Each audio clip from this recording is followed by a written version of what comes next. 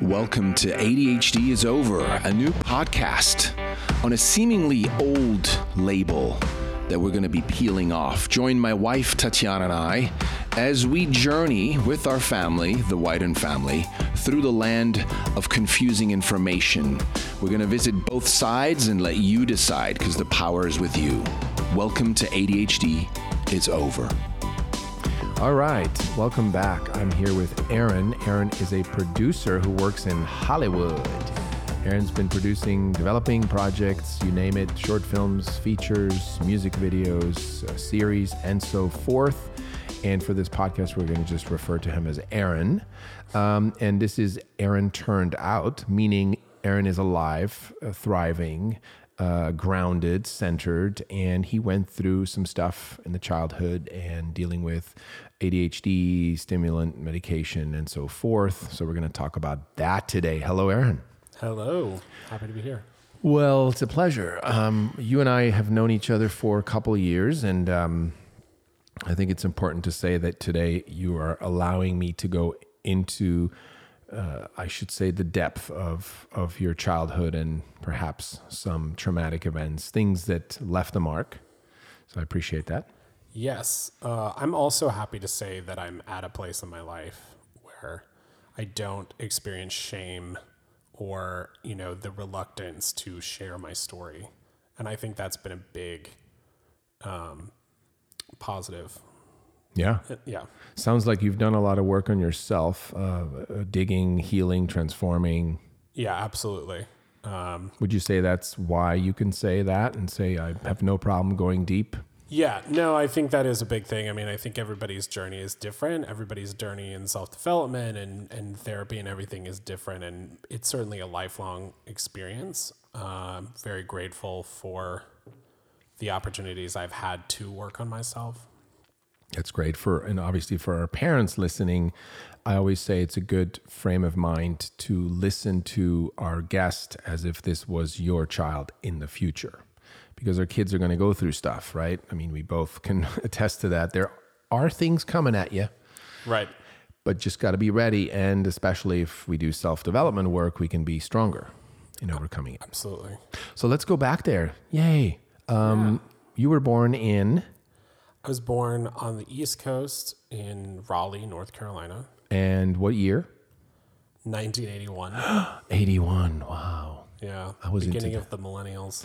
I was starting to grow out my hair because I was born in 70. So you take us back there. So the environment that you were born into as a little kid, obviously as a baby, you don't know, you're just there. But what did you observe growing up? What kind of environment, what kind of family environment was it? Yeah. Both of my parents are, your pretty average, white American family.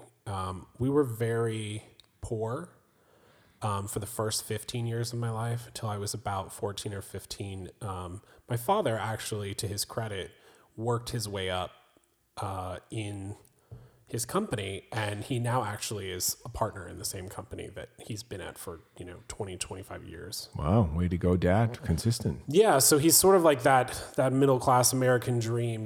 When I was a kid, there was definitely periods of time that I didn't experience per se, like not having food in the house, but it was definitely like a scarcity situation. There was a lot. It was like the cheapest food you could buy. We didn't go out to eat. I don't think it really, I don't think I understood it until I was a little bit older, until I was a teenager, that it was like, oh, I never had money when, you get to go to the museum, right, school trips or whatever. I never had spending money. And how did you feel about that? Did you ever, looking back, did you ever feel like you needed to help out or you needed to be the one to save the family, or you needed, or was there any kind of internal dialogue that you remember in regards to the poverty or the stress in the family? I think it's important to note that both of my parents worked for the majority of my life full time. And so I spent a lot of time by myself, even from a really young age, getting off the bus in elementary school. let's say the bus drops you off at 2:30 and then your parents don't get home until 5 or 5:30. Is that what they call a latchkey kid? I think, yeah, that's a thing. And apparently, my understanding is that a lot of my generation, a lot of people who grew up in the 80s were kind of latchkey kids. I would not say that was particularly like a problem for me personally because I was so independent, but a lot of people have particular traumas surrounding that and like these issues of like abandonment. Whereas like for me, I can say for the most part that I was a fairly happy child in the sense that because we lived next to a forest and because I was kind of left to my own devices, I was just sort of like this creative kid that was always like running around and riding bikes and just playing by myself. But I did a lot of playing by myself. Yeah. And just kind of no siblings? I have a younger sister. We're actually 8 years apart. So if you want to take in consideration that by the time I was 8, which very much feels like that kind of only child syndrome and being treated like an only child. And then sort of suddenly my sister, who was, shall we say, loved but not expected. Yeah. Yeah. That's a title of an episode. She became like the baby. Yeah. And the focus, of course, was shifting to her. And you felt that? Yes. Well, there's some other context too that we should talk about in terms of my childhood as a whole, which is that aside from what I've already stated, it was inadvertently a very abusive household. So I was going to go back there, but yeah, if you want to throw that in now, I was going to say, at what point did you feel like you were different, or they started to kind of point out that maybe you needed something, whether it's counseling or meds or just simply being labeled with something? I would say the wanting to label me happened in middle school. So around 12, 13. Yeah. And what I should back up and talk about in terms of leading up to that experience is, now, granted, I know this now, but this is the environment that I was in for especially the period of time from probably when I started school until I was about 12. My parents essentially were in the space of a divorce, but they didn't get divorced because they were too poor to. And this is something that I know now because my mother has shared it with me. And this is when you were how old? It was basically the time period from 5 to 10. Okay. And during that time period, my sister was also born, which of course is an additional stressor and all that stuff. And I would also say to that note, in hindsight, when it comes to my sister, there is a degree of relief for me emotionally because attention shifted to her. And I'm sure, I mean, I can say I experienced, moments of jealousy and stuff like that. But in reality, as I moved into my teenage years, the shift of focus on like the baby allowed me to be left alone. And given that, my parents fought a lot. The more they didn't pay attention to me, the older I got, the better off I sort of was. And to speak into the sort of, or to paint a picture of what the environment looked like, essentially there was just a lot of emotional abuse. A lot of between the parents, towards each other, yes, and then by extension onto me. So I would say by the older I got, the more it became apparent that I would never be good enough. There was a lot of conversation about like undercutting any achievement. So like putting you down or belittling you, kind of thing. Yeah. Like what are some of the words? What would be some of the statements that you? I mean, remember,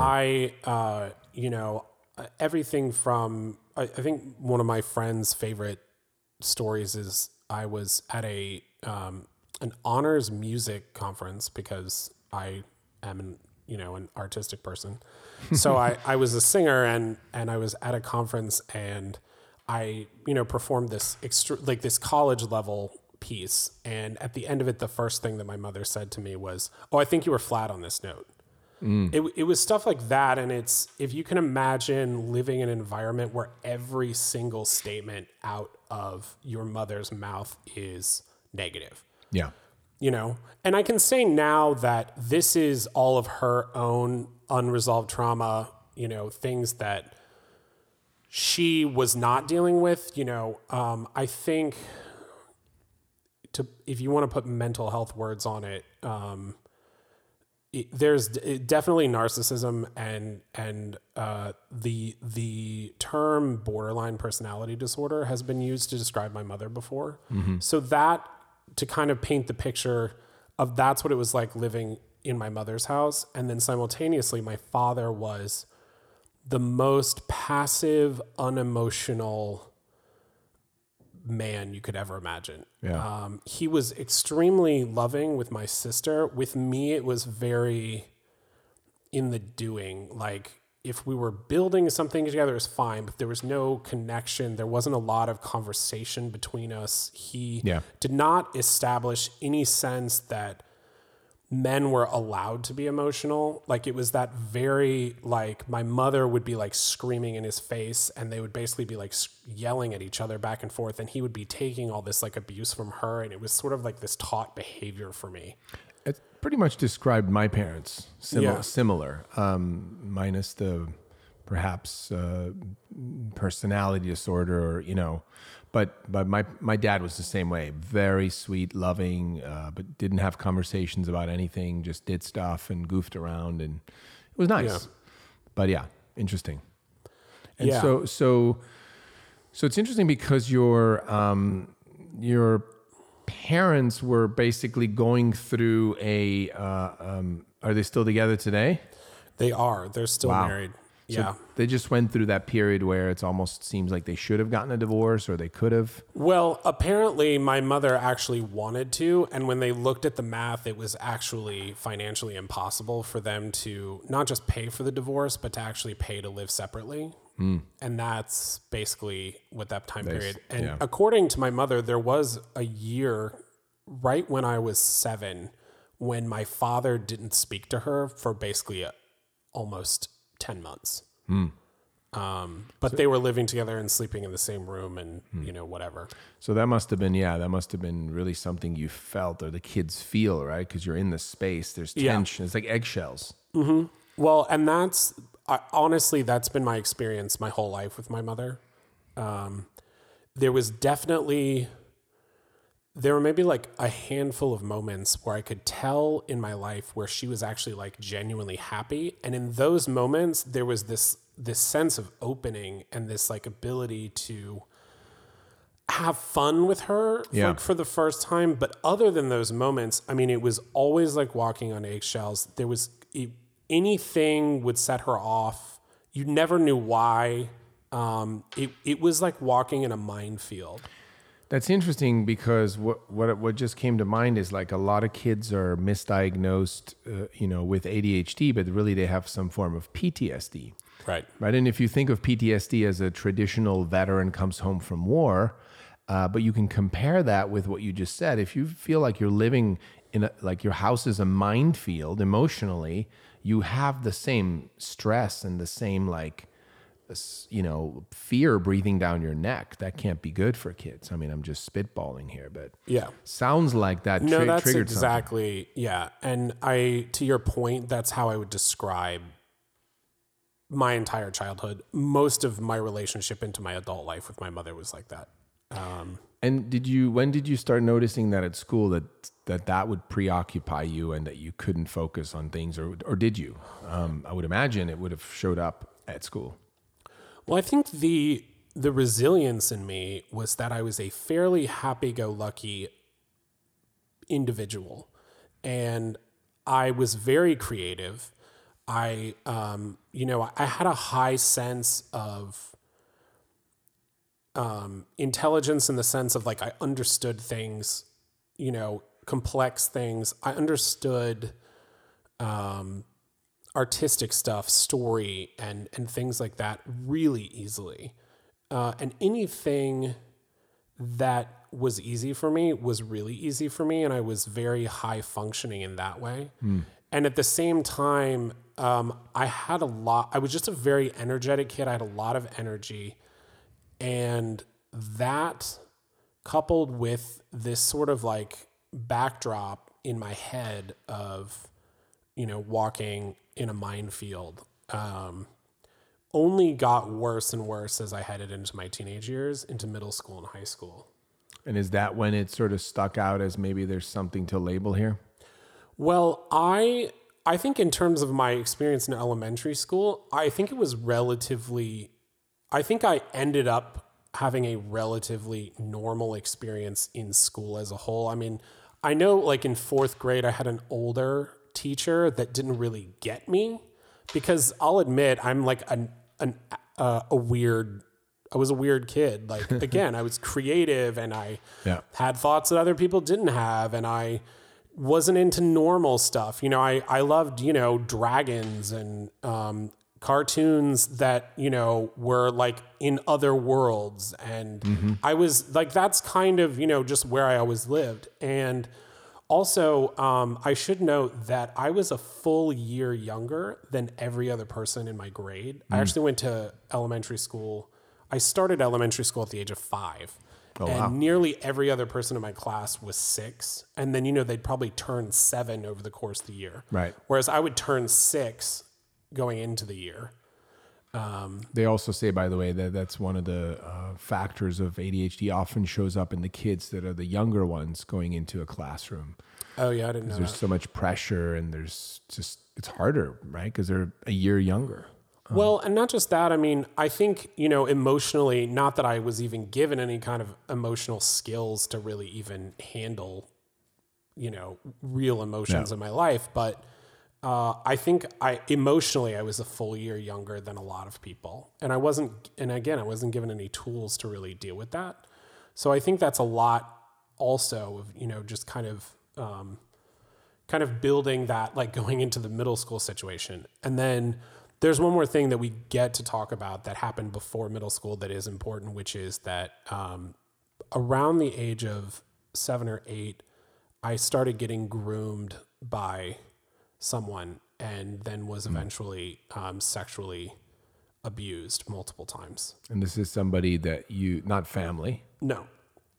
It was an older person who lived in my neighborhood, and he was, I think, 5 or 6 years older than me. I actually don't remember, but it was one of the situations where the neighborhood really only had like 3 children in it as a whole.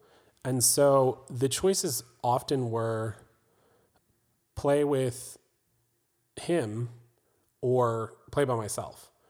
And there was that period where, like eventually you would get bored. And so when you build in, how grooming works, which is to say like, there were a lot of good times that we had, I had a lot of fun, So you were middle school and he was I was close to elementary 20, school and he was 21. late middle school, early high school when it started. Got it.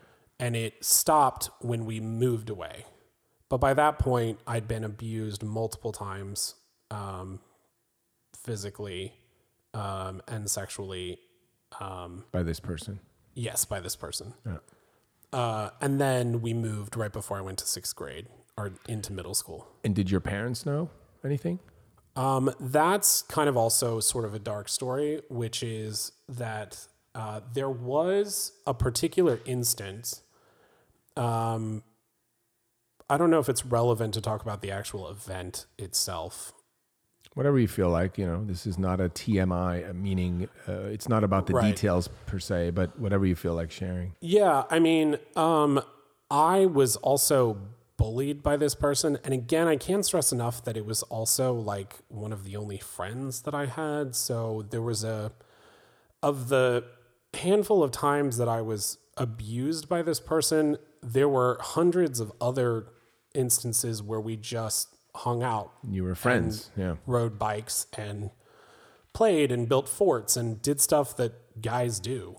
But there was an instance where I was being bullied and by him, and then eventually stripped. And I was trying to make my way back to the house. My Stripped house. as in like clothes? As in like my clothes were taken from me. Yeah. So you were I was trying to... literally walking through the woods. It was winter, and I was trying to make my way back to my house, and one of the neighbors spotted me. And I would say, I think it was a few days later, but anyway, like a Friday night, we were out at a restaurant, and my mother said that the neighbor had seen me. She like brought this up to me at a restaurant.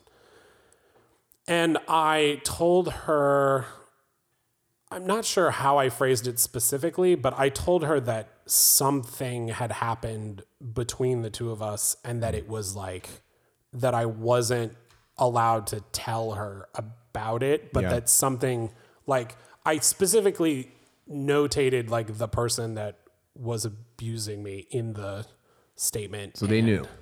Yeah. So I very specifically was like, he did something to me, essentially. And the response that I received was my mother essentially laughing in my face, and sort of telling me that I had made it up. And I think that was kind of like, this had to have been later in the process. So, I was abused again after that happened that night. And again, it didn't stop until we physically moved away. But we never talked about it again, and I never brought it up to my parents. So for all of your parents that are listening, I think one of the most important things that you can do is actually listen, and not only to your child, but also your gut. If there's something that feels like there's a deep something that's going wrong, you need to find a way to create the space that your child can actually tell you. And I would imagine, as a parent now myself, that anything that would ever come up of any abuse, any physical, even verbal, psychological, sexual, especially if my son mentioned anything, I would drop everything and just say, I'm listening. Tell me, what's the experience, right? Of course, we've done a lot of work, and we're in 2020. And a lot of our parents had abused themselves and were forced to not talk about it. And perhaps there was a fear in your mom's mind that if that gets talked about and gets revealed, she may have to reveal her own, right? We don't know. No, I know that she grew up in also an emotionally abusive household. So if in a subtle level, if you want to talk about cycle of abuse, that is a real thing. And I can't stress that enough. Yeah. Like, I'm a walking example of cycle of abuse. If you want to talk about my particular abuser in this case, he was adopted. He was abandoned by his original family. He was physically abused by his adoptive parents. Yeah. So it is something that is like a poison that infects people over and over again, and it keeps giving to the next generation, essentially. Yeah, it's that saying, right? Hurt people hurt people. Yeah, exactly. I think the society that I grew up in, which is that, men were really not allowed to be emotional or really talk about their feelings, which is exactly what my father taught me. And literally everything, in society in the 80s, essentially. Yep. And into the 90s. When, you're not allowed to talk about anything, you're dealing with like the PTSD of it all. You're like living in the trauma of it essentially over and over again. Yeah. And as a male, you're just supposed to, quote, suck it up. Yeah. And be strong. Yeah. Be strong. Don't talk about it. You end up carrying these emotional weights around with you. And there's this sense that you're waiting for the next person to abuse you, essentially. And yeah. It's amazing. I had a guest on, Marilyn Wedge. She's a family therapist, and she's a bit more extreme in her point of view. But I can start to see where she's getting it from. And she says that most children that are labeled with a mental disorder have been abused. and it doesn't have to be sexual, but she's saying there's a high percentage of sexual abuse, like in that group, right? Mm-hmm. And it's funny because when you look around and you ask people, oh, why is your son, what's going on? It's like, well, he has this disorder. It's like, well, how come? Right. Oh, well, he just has it. Yeah, we don't go any deeper. Yeah. There was never an exploration of that. And I guess that like segues into now I'm in middle school and they're noticing that, I have trouble focusing. Oh. They're noticing that I can't sit for 8 hours a day Yep. at the age of 11 and just. Which, by the way, I'm an adult and I can't sit for more than 2 hours. Right. Yeah. But kids should. Yeah. And again, not only is my mind, living this minefield, but, as a creative person, as someone who's different, as somebody who sees the world differently, there's a lot of dreaming that I do on to this day, and that I knew I did even more as a child. And so sitting, doing, busy work in school yeah. was not really conducive to learning. On the other side, or on the other side of that, in terms of schoolwork, anything that was like experience-based, anytime we went to a museum, anytime we did like exercises outside the classroom or an experiment in science class, that stuff, I was good every time. Me too. I basically have photographic memory, which is like I can literally see something once and the image sticks in my head. So it's not really great for absorbing writing on a page, but it's really great for anything that is remotely visual for me. Yeah. And I pick up stuff like that so quickly. Or if I am doing something for a job, it's an instantaneous understanding for me. And it's something that I remember, eternally afterwards. And then when did that become an issue, right? So when did the powers to be say there's something wrong here versus just the occasional not paying attention? Yeah, I can't put a specific moment. Like I can't say something happened and this is why, but I think as I, was experiencing, middle school in, by the way, a new town with completely new set of friends, friends in quotation marks, like, well, new people. Yeah, new you had to people. Get to know. Yeah, new people I'd get to know. I was the new kid, et cetera, and trying to figure out that social minefield. Yeah, another minefield. Damn. Yeah. No, I think somewhere along 6th grade, they were like, "Oh, he's not doing as well as other kids, or whatever." And I would say like one of my distinct memories of 6th grade is when I got to middle school, I thought, where's the playground? Because my favorite thing in elementary school was recess and field days. And I just loved like being outside and running around and like coming up with stories and play acting with friends. So that's sort of like, again, in 6th grade, being like a year younger than everybody else, I was still in like, when do we get to go to recess?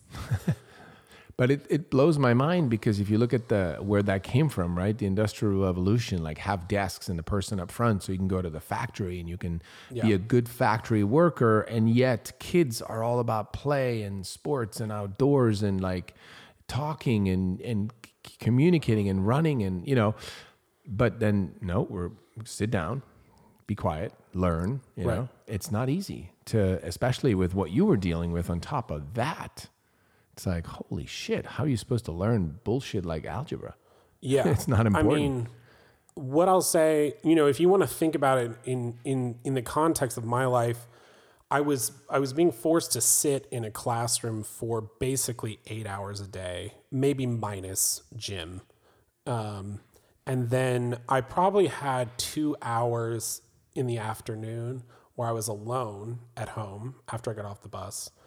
And then the minefield of my parents, came into the house and would go through that whole thing again. And so if you want to talk about homework, trying to do homework in an environment like that, really, really difficult. I never really had the like parents that sat you down and like helped you do your homework. It wasn't like that. It was really like you have to figure it out by yourself, and also you're going to do it while like you hear them screaming in the other room. Yeah.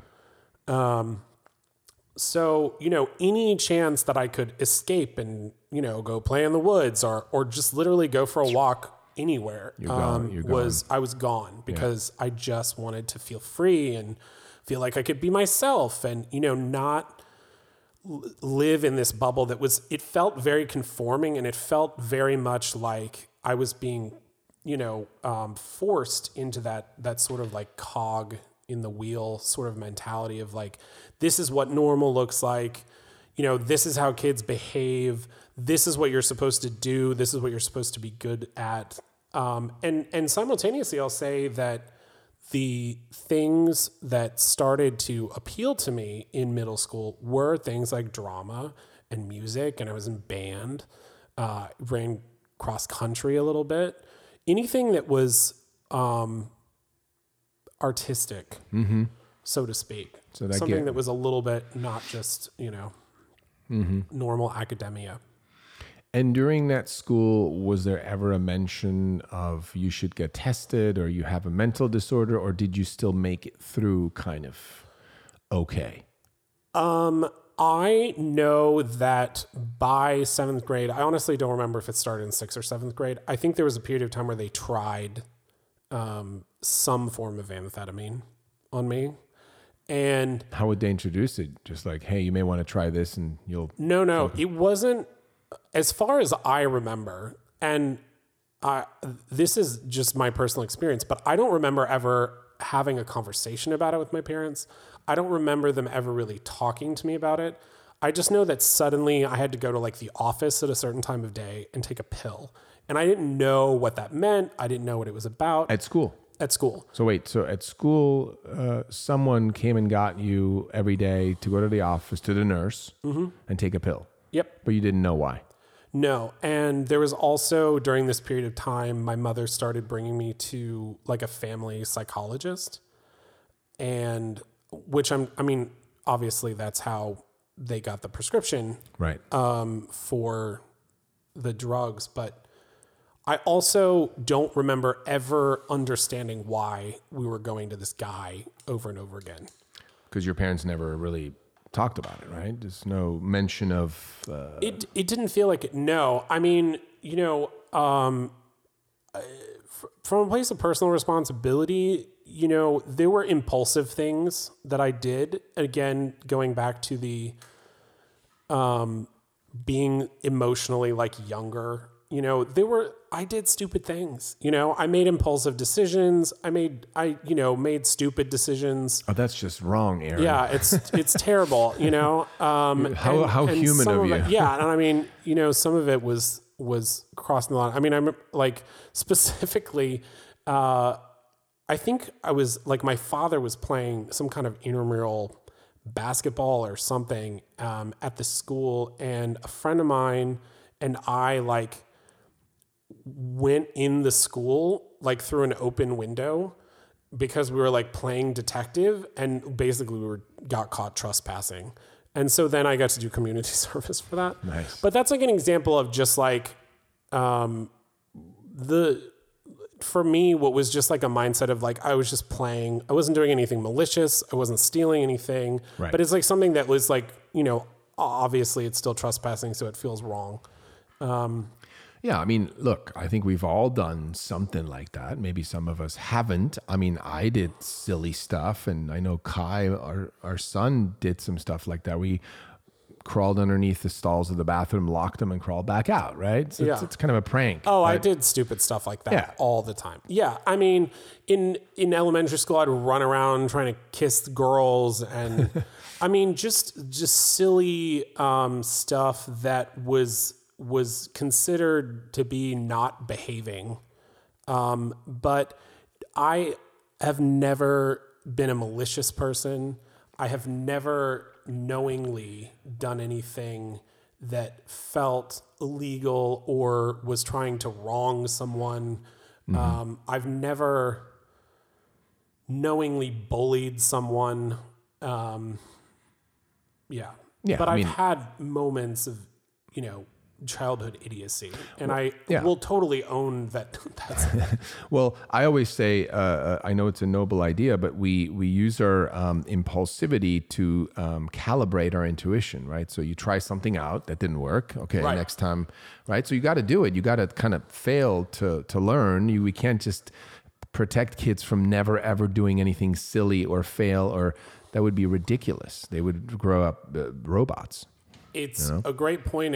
And to that point, I will say that anything I ever got in trouble for, or, was sort of like a life lesson, to your point, I would always learn from that experience, again, like the experience learning, and it would never be something that occurred to me to do again. Yeah. Yeah. So it was like I was just sort of like testing out life, so to speak. Yeah. And, again, like made some mistakes, but I learned from those mistakes for the most part moving forward. And the amphetamines that you were now taking during middle school, right? Did they help? According to my teachers, they helped me focus in class. And how did you feel? Do you have any memories of feeling better or more jacked up or tired or not tired? Or most of my memories with amphetamines, because and we're talking about probably Ritalin, I would imagine, or something. It was probably Ritalin. I know that high school, which I guess we'll get to in a moment, was when we moved into Dexedrine or Adderall. Yeah. But in middle school, it was like 1 year of Ritalin. And to be honest, I never experienced a real difference in terms of my experience in class. So it didn't necessarily make you feel any better or worse? It was just, No, not in middle school. I mean, I honestly felt sort of like everything I've already described was still going on whether I was on this drug or not. Yeah. So all of you're doing better shit was my teacher saying that to my parents, and it was conversations they were having.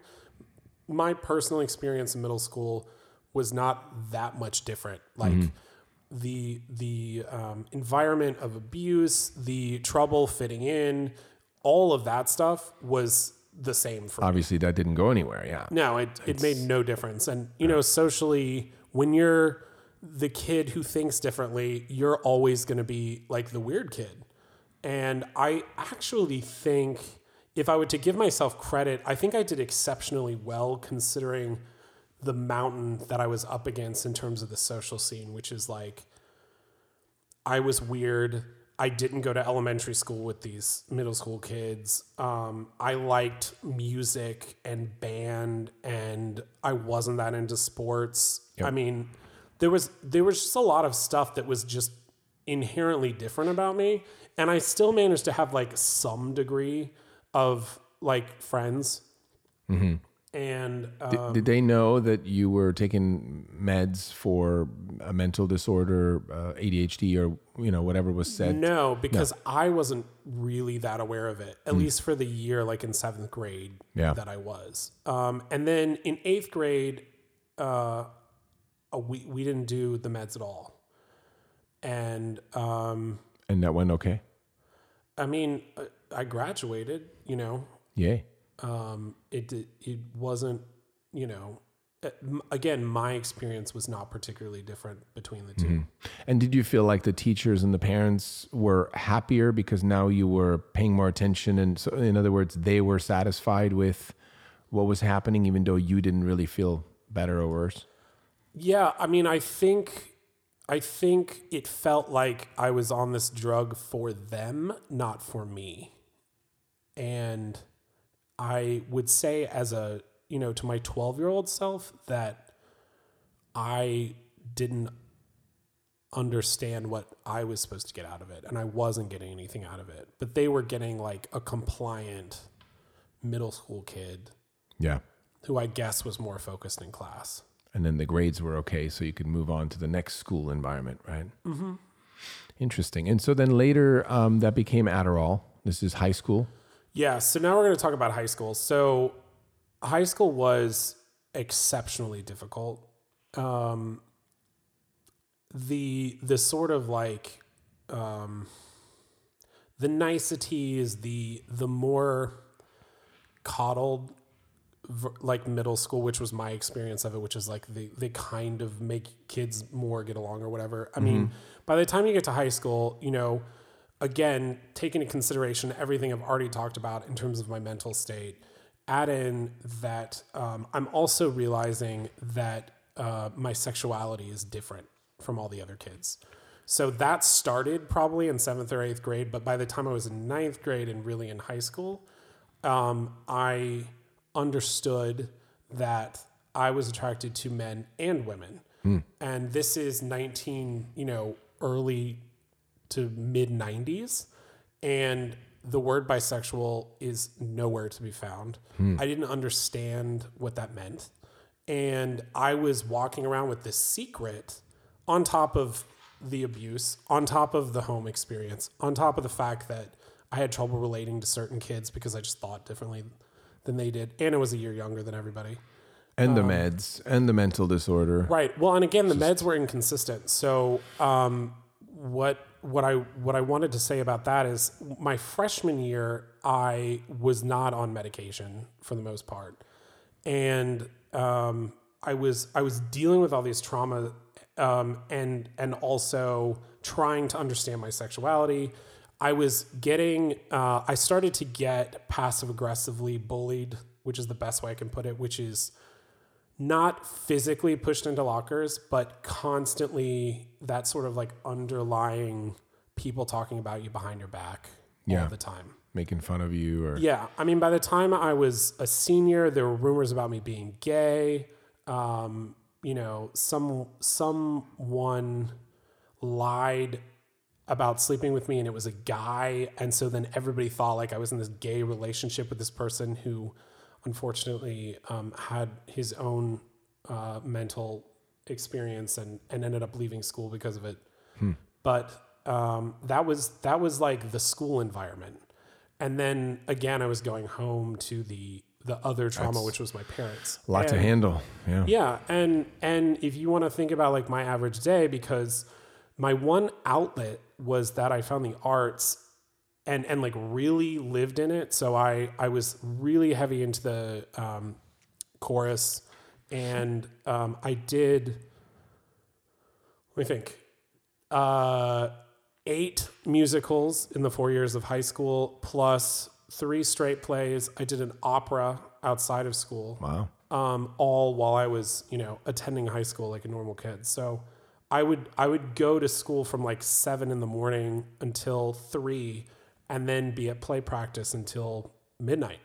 Wow. So that was a bit of your salvation, like the creative environment ended up being your safe haven in a way, right? Yeah, and I think that's the most important word that you could ever say. It's not what I think I hear a lot of people say about what they think ADD is, which is like, if you're interested in something, you have no problem focusing on it. Yeah. What it was for me is when I was in chorus, even when we were doing college level music that was incredibly intense, required a lot of mental focus for long periods of time, I felt safe in that space because I'm very fortunate that I had a drama teacher, a dance teacher, and a chorus teacher who loved me for who I was and really treated me not only, as like their family in a sense, but also there was a level where they treated me like a professional out in the world, in these things. And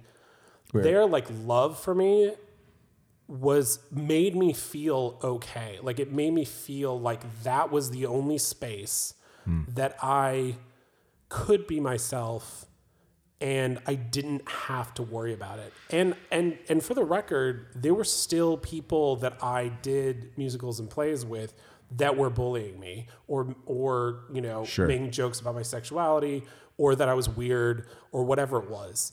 And so that was still going on. And yet in that space, I still felt more myself than, say, in other things. And in terms of the academic stuff, I was naturally good at math. English was hard for me only because I had not found, like I would later in life, I'd not found reading like to be exciting. And so I don't want to say I wasn't interested. I was a slow reader because I wasn't doing it a lot. Yeah. And so, again, by the time I was 20 and I discovered a very specific collection of books called fiction, and I started reading fiction, all of a sudden my reading speed was astronomically faster. Yeah, and I loved it. Yeah. But, in high school, it was like, oh, I got to sit down and read something right now. I mean, again, I'm like trying to get through the day without having a nervous breakdown. Well, you said something interesting, that the drama teacher or that environment allowed you to be yourself. And I talk about this a lot with parents, like, when I say, oh, so you want to love your kids. Great. What does that look like?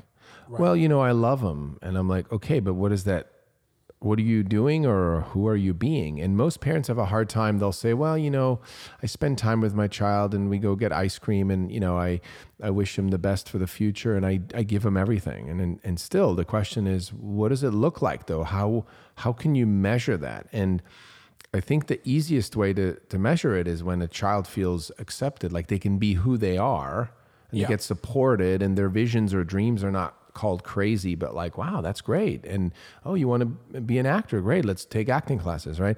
It takes a lot, but that's the only love we can give. And that's acceptance. That's allowing a safe space, to just be yourself. Yeah. And that's what you got there, I think. You nailed it, because my choral teacher and my dance teacher, they held me accountable to my actions. So, I had to act like a professional human, but I never felt like I couldn't be myself. Like in some version of my mind, I could actually open up about my abuse with these two people.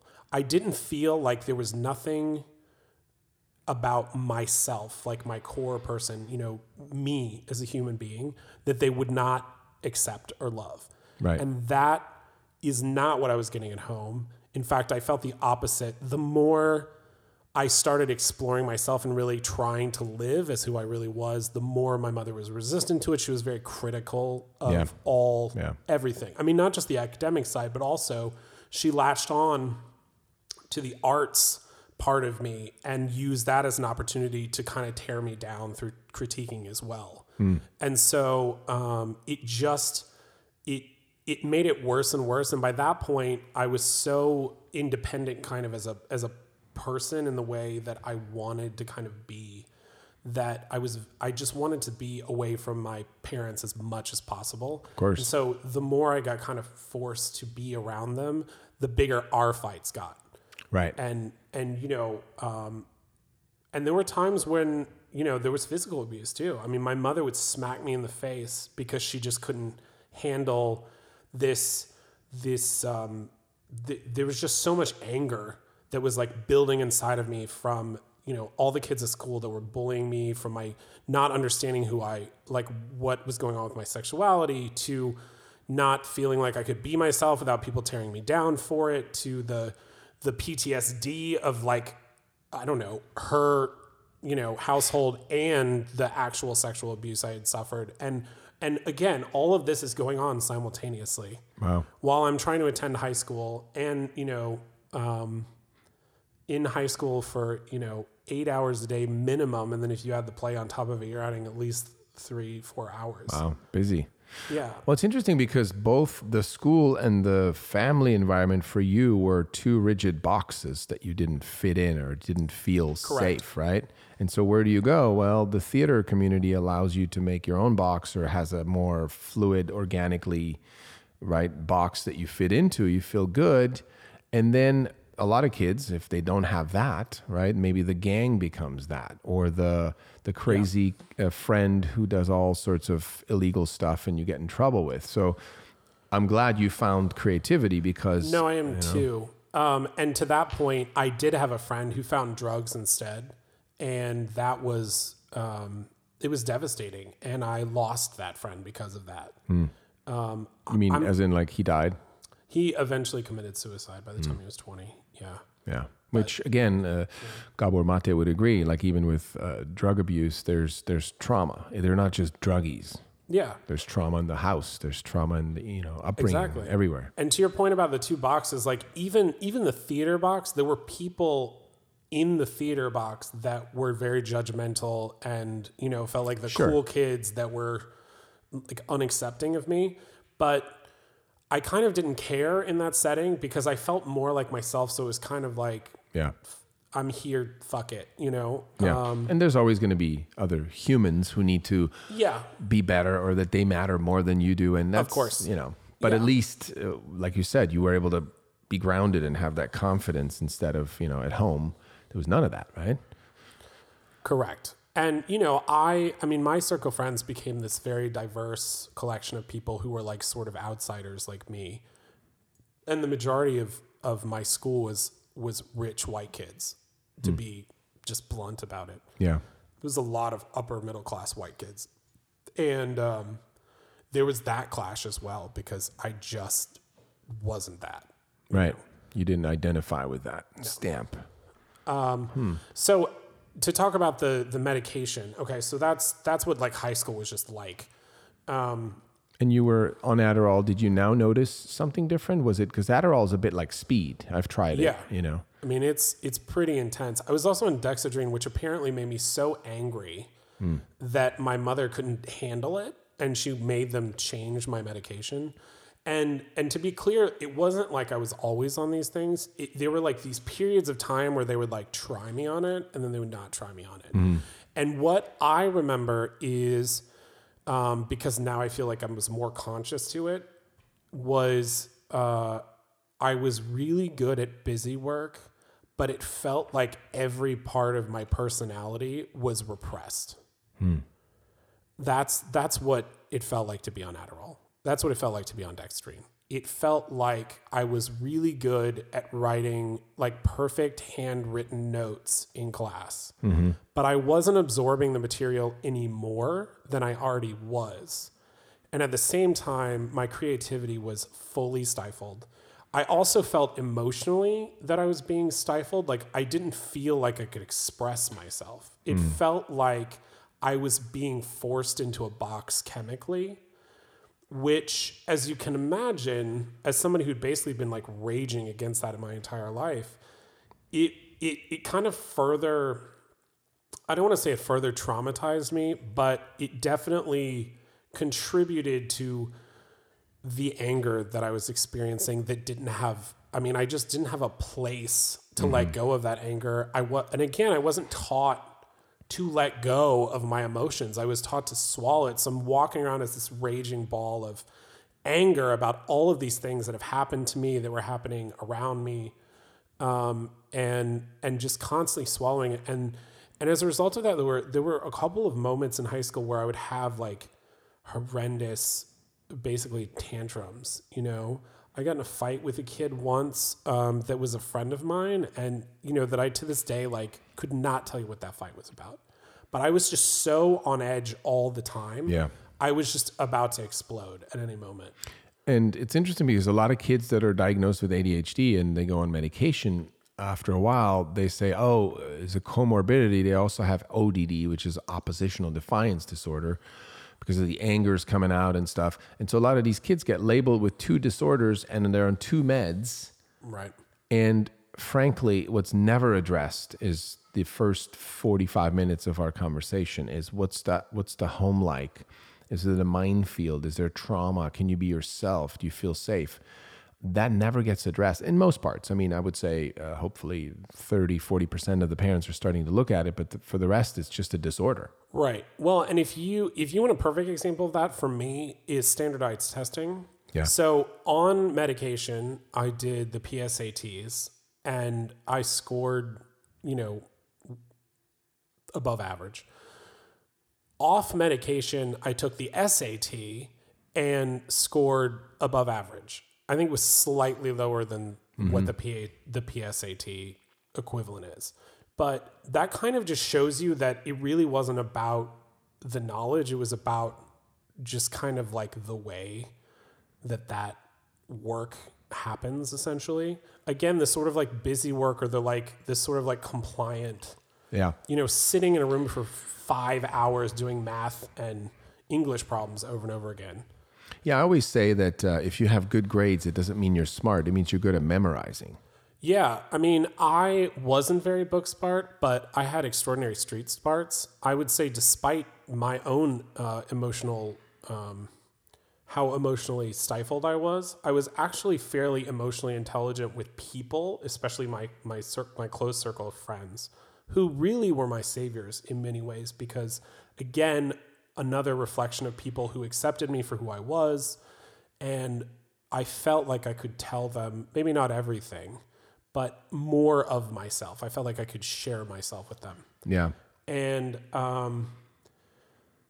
so again, that's kind of what the medication did. And furthermore, to your point, I don't know if other people experience this on amphetamines, but I became very OCD. So it's like when you feel like you're spiraling out of control and somebody's trying to like chemically keep you sort of like in this line, so to speak, kind of becomes almost an obsession. Yeah, not dealing with the emotional. I became extremely OCD in the sense that like everything had to be like very segmented and like perfectly positioned, and like my bedroom became this like weird shrine where I was like surrounding myself with stuff, but it was like placed and like nobody could touch it, and it's like my bed always had to be made. I started sleeping on top of my made bed. Wow. Like just stuff like that, because it was like I need to control something in my life because everything feels like it's going to explode. Okay. I was going to say, is it a result also of, with the meds, you were basically organizing well, paying attention, focusing, getting good grades, and you feel like if that suddenly stops, you're less of a good student or less of a good person. So good person is the word I would use, because it wasn't just about the student. It felt like, and again, I was still going to that same psychologist who, by the way, this is another conversation, but in the 90s, a lot of psychologists told bisexual people that it was a phase because they were trying to spare them pain. It's a weird thing that just was like in the psychology community, like that was apparently a thing in the 90s, which I didn't know until 2 years ago. But my experience was that I sort of volunteered this information to me when I was in a session with the psychiatrist, and he said, essentially, like, you're in a phase right now, and eventually you'll decide whether you like girls or boys. And the truth is, no, I wasn't going to, because I do like people of all genders. So, but that was just like kind of like yet another example of like this person who was also medicating me, kind of telling me that I wasn't allowed to be myself. And that became the battle. It's the medicated version of me, which was very like what everybody wanted me to be versus who I actually was. And it was that constant battle the entire time. Yeah, it's like an identity crisis, right? Yeah. And because, you're a child and it's who you are. I mean, it feels like somebody's telling you not to be you, who you are inherently as a human. Yeah. And that's how I, got through that's what those 4 years were like. Wow. And this is high school. Yeah. And then after high school, did you discontinue Adderall? Correct. Because now you graduated and the parents were fine. At least you graduated high school. What was next? I went to college. I was given scholarships for the record for music. Nice. I was accepted to multiple colleges. I auditioned for multiple colleges, some of which were very big names, and was accepted. Oh, congratulations. So again, despite this minefield of my life, I was still very capable of, achieving Ivy League status, not on the academic side, obviously, but in terms of the arts side of it, I mean... And do you, now looking back, and it's not quite a fair question, but I'd like to ask it anyway. Looking back now, do you think you would have still graduated that way and gotten scholarships if you hadn't been on Adderall during high school? Yes. You still would have, because you mentioned the SAT and PSAT. No, I mean, again, I wasn't consistently on medication for any of those 4 years. Yeah. It was very like, it was like a couple months, maybe my sophomore year. Like we tried it again, like a couple months in my junior year. And again, during those periods of time, all that really happened is I became more OCD. I became more frightened to be myself.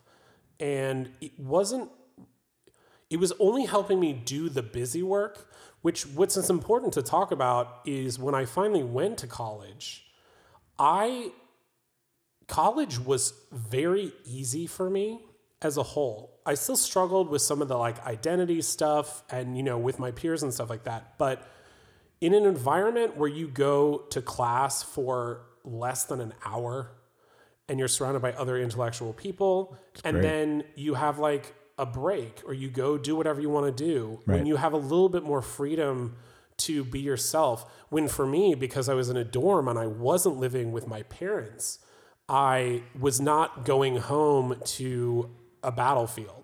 Which dorm were you in? Girls or boys? I'm kidding. In both. It was actually... Aaron was in the middle. Yeah, it was actually boys and girls dorm. Ooh. Yeah. Paradise. Yeah. For you. Yeah, for me. So college was just significantly easier. And, it wasn't amazing, but in terms of like work, and maybe most people don't know this, but being a music major in college, you get 1 credit hour for essentially like 3 to 8 hours of work for a class. So you might have 15 credits like a normal person, but really you have like 24. So that's the level of achievement. Like that's the level of work that I was always capable of doing. That's the level of work I was doing in high school, And again, I just can't stress enough that even without medication, like the difference is college was just not as rigorously structured. There's not standardized testing in college, really. You go to college, you write more papers, you write more from the heart. It's more critical, at least when I was there. It's more critical thinking. It's more problem solving. There's a lot less busy work. And, the stuff that wasn't as applicable, or like the stuff that wasn't reachable in high school, like real intellectual conversations, like having like those arguments in sociology class that are like open dialogues with your other classmates was so great for me. And I really felt like I could finally let my intellect kind of lead me in my schooling. Yeah, no, I remember that too from college, going back when I was older.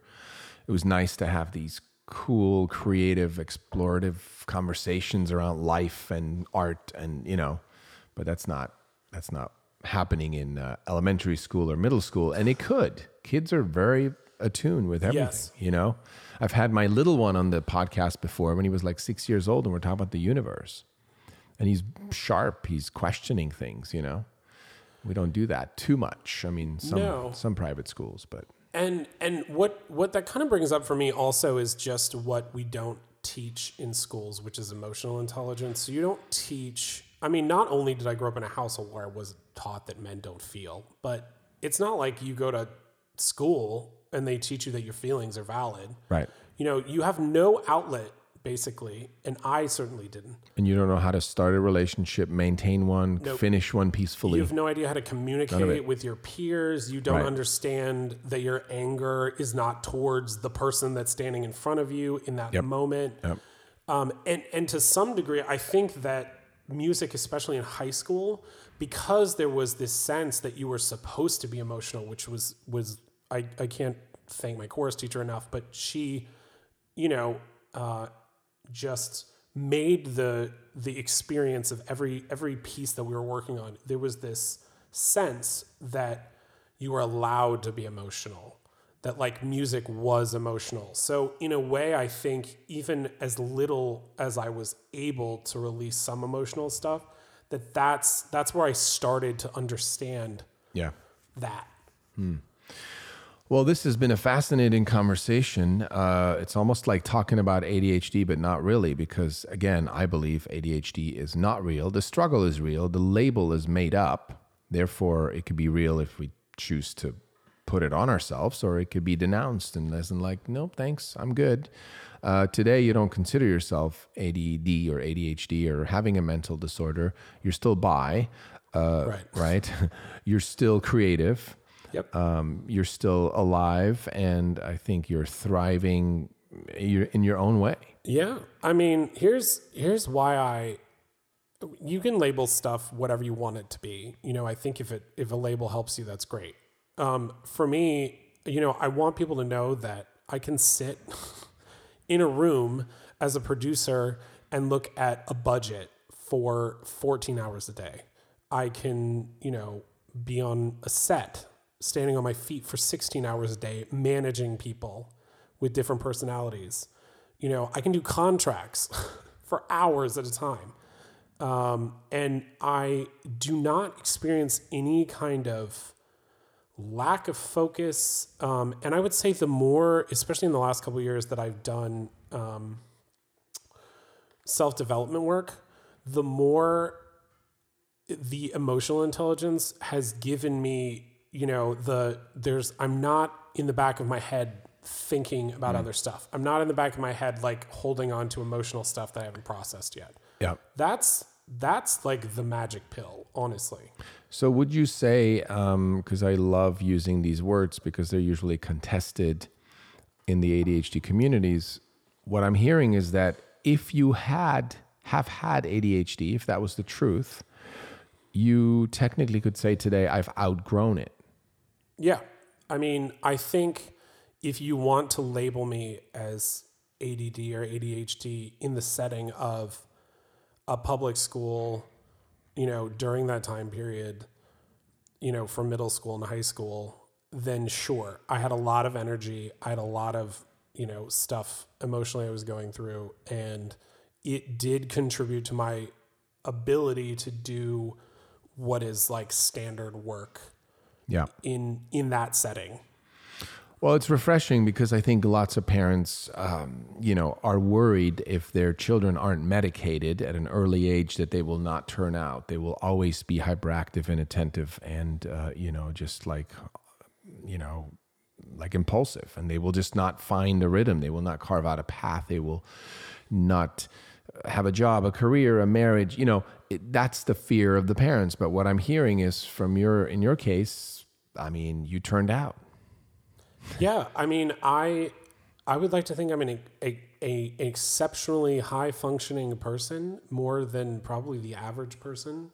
I am very capable of doing much higher quantities of work in a shorter period of time than most people. I'm highly creative.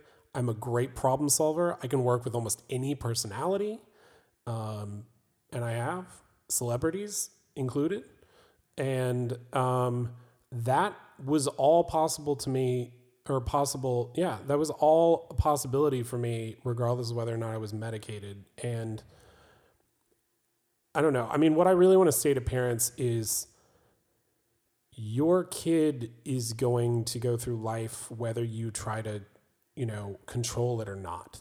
And sometimes it feels, at least my experience is, it feels that they want to medicate their children because they want some sense of control over them. Protection. And in reality, I learned more not in those circumstances. So, you know, like you always say, like in terms of being a human being, you learn more outside of the classroom than when you're, you know, copying stuff out of a book. And that's the stuff that, regardless of whether I was medicated or not, is stuff that I still learned. From the experience of being a child. Yeah, we can't trauma-proof our children because it's going to happen, right? It will.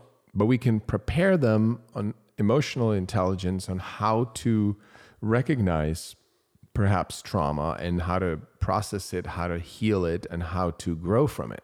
Yes. And, to that point, I mean, I've obviously shared a lot of trauma, and I've experienced a lot, even more trauma than we've even shared here. But what I'll say about that is I am perfectly capable of handling that level of trauma.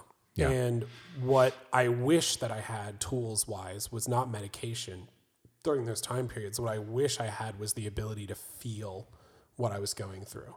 What I wish I had is somebody who I actually felt like got me, who I felt like was creating space for me that I could actually open up and say, this horrible thing happened to me, and I need to let go of the sadness and the anger, etc. That would have been a huge game changer for me. And whose role would that have been? I think that is up to the individual. I can't change who my parents are. I love them for who they are. I accept that their own traumas, dictated their actions. So I don't blame them necessarily for what I experienced. But that kind of was part of their job description in a way. Yeah. I mean, look, my experience is my experience. I have certainly learned a lot from it. Yeah. So for me, it probably would not have been my parents. I think in a lot of ways, some of my teachers, and like I said, my chorus teacher or my dance teacher were more of those people for me. But I wish that there was a stronger sense. Like, I wish counselors actually felt like people that weren't going to talk to your parents about whatever you talk to them about. I wished that maybe if I really understood why I was going to the psychologist, maybe I would have understood, that I could have used him for my own stuff that I was going through, as opposed to him being sort of a facilitator for what my mother was trying to get out of me. Yeah. I think if you are a parent and you have the ability to create that space for your child, that's amazing. I mean, I think that's the most incredible gift you can possibly give your child, is just to let them know that they're allowed to be whoever they are, and you give them the tools to actually feel whatever they're feeling. Because on the other side of that is the opportunity to be focused and productive and as intelligent as they actually are, and to find who they are. And I think the safe space is really what every child deserves to have in this world. It's what I can honestly say I did not really have, and it would have changed the trajectory of my life if I had had that space. I think that I did have moments of that space, but not consistently. Yeah, I think this is a good place to wrap up this episode. For the parents listening, safe space, I think, is worth way more than gifts, vacations, ice cream, and so forth. Those are nice. But it's when our children can feel safe, and when they know that what we're experiencing or what they're experiencing is accepted as their reality and not just like sort of written off and like, yeah, that's not true, or yeah, whatever, or that's not, real. Or so, well, thanks, Aaron, for sharing your story with people, with us, with me. Appreciate your vulnerability and authenticity, and just all the stories of your childhood, because I know it's going to make a difference for someone out there. So thank you.